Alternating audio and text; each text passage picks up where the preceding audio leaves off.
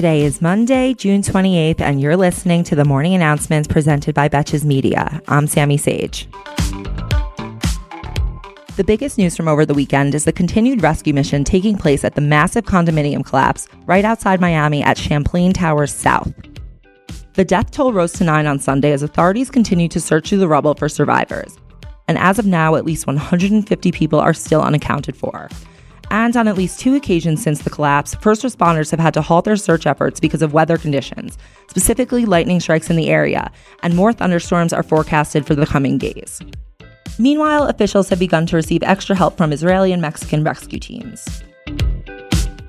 In the days since the collapse, the sister tower of the building, Champlain Towers North, was inspected on Sunday and found to be structurally sound. However, it was built by the same developer with the same design and was built just 1 year apart. This collapse came 3 years after engineering consultants were told that about $9 million in major repairs were needed, and many owners of condo units in the building were days away from starting to make payments towards those repairs.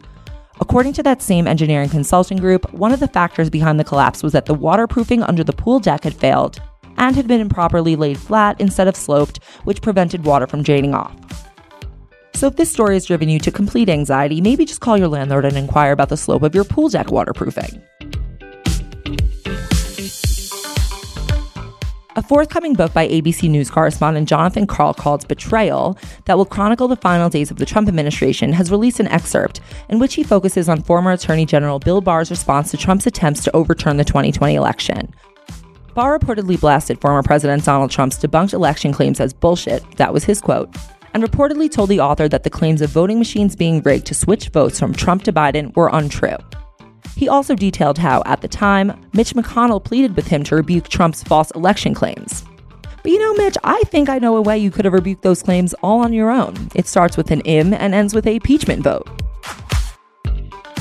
Connecticut has officially become the first state to pass a bill to make phone calls free between prison inmates and their families. All forms of communication, whether it be an email or video calls, are now free to those incarcerated and those who are receiving the communication. And the bill also covers those in juvenile detention facilities. Prior to the bill, Connecticut families paid nearly $5 for a 15-minute phone call, which is among one of the highest rates in the country. I mean, what is this, a call to Europe in 1997?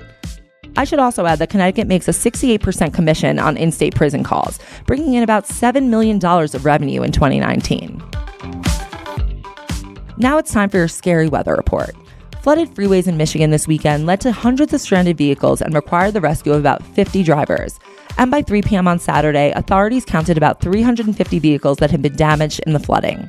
Over the weekend, Governor Gretchen Whitmer declared a state of emergency for Wayne County, which includes Detroit. And for some historical context, the last time Southeast Michigan had such flooding was in 2014, and fortunately there were no injuries reported on Saturday. However, rain is forecasted in the region until this coming Friday. Thank you for listening to the morning announcements. If you're enjoying these daily updates, you can help support this show and keep it growing by pressing follow on your Spotify and/or rating, reviewing, and subscribing on iTunes. And of course, I really appreciate all of your support and feedback. For more in-depth and hilarious discussion on today's most important issues, be sure to tune in to the Betches Sup podcast every Monday through Friday, wherever you listen to podcasts. Until tomorrow, I'm Sammy Sage, and now you know what the fuck is going on.